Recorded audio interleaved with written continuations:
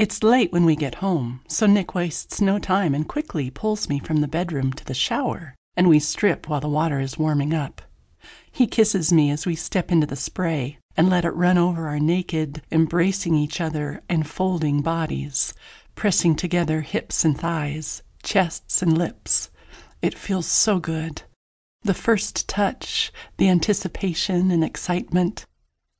Then I make my move. I push him away and grab the shampoo, clicking open the top and spraying it all over him. Then I drop it and stamp my foot down hard, spritzing the tile with shampoo and ruining the bottle. You're being very naughty, young lady. I slap him hard, ish, and throw the body wash over the shower door onto the counter, where it slides into the sink. Nick steps out to retrieve it, and a loofah sails after him, splats against the mirror, and then slides down onto the countertop. He grabs the body wash, the loofah, and, what? My nylon stockings.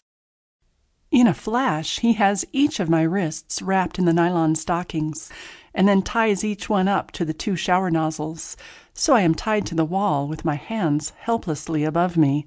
Ha, naughty girl. You're going to get it now. I try to look angry while I am also giggling madly.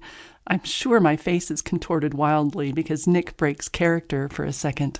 Are you okay? Yes, yeah, baby, I'm fine. Then I try to spit at him, kind of just slobber, really, and he starts to laugh, pointing the shower spray at my face. I shriek, and he's back to dominating me. Ha ha ha! I'll teach you to slobber at me, you naughty little brat. I turn my head from side to side, trying to avoid the spray, but he keeps it on me, distracting me from his other hand. Oh, Nick. Wow, baby, yeah.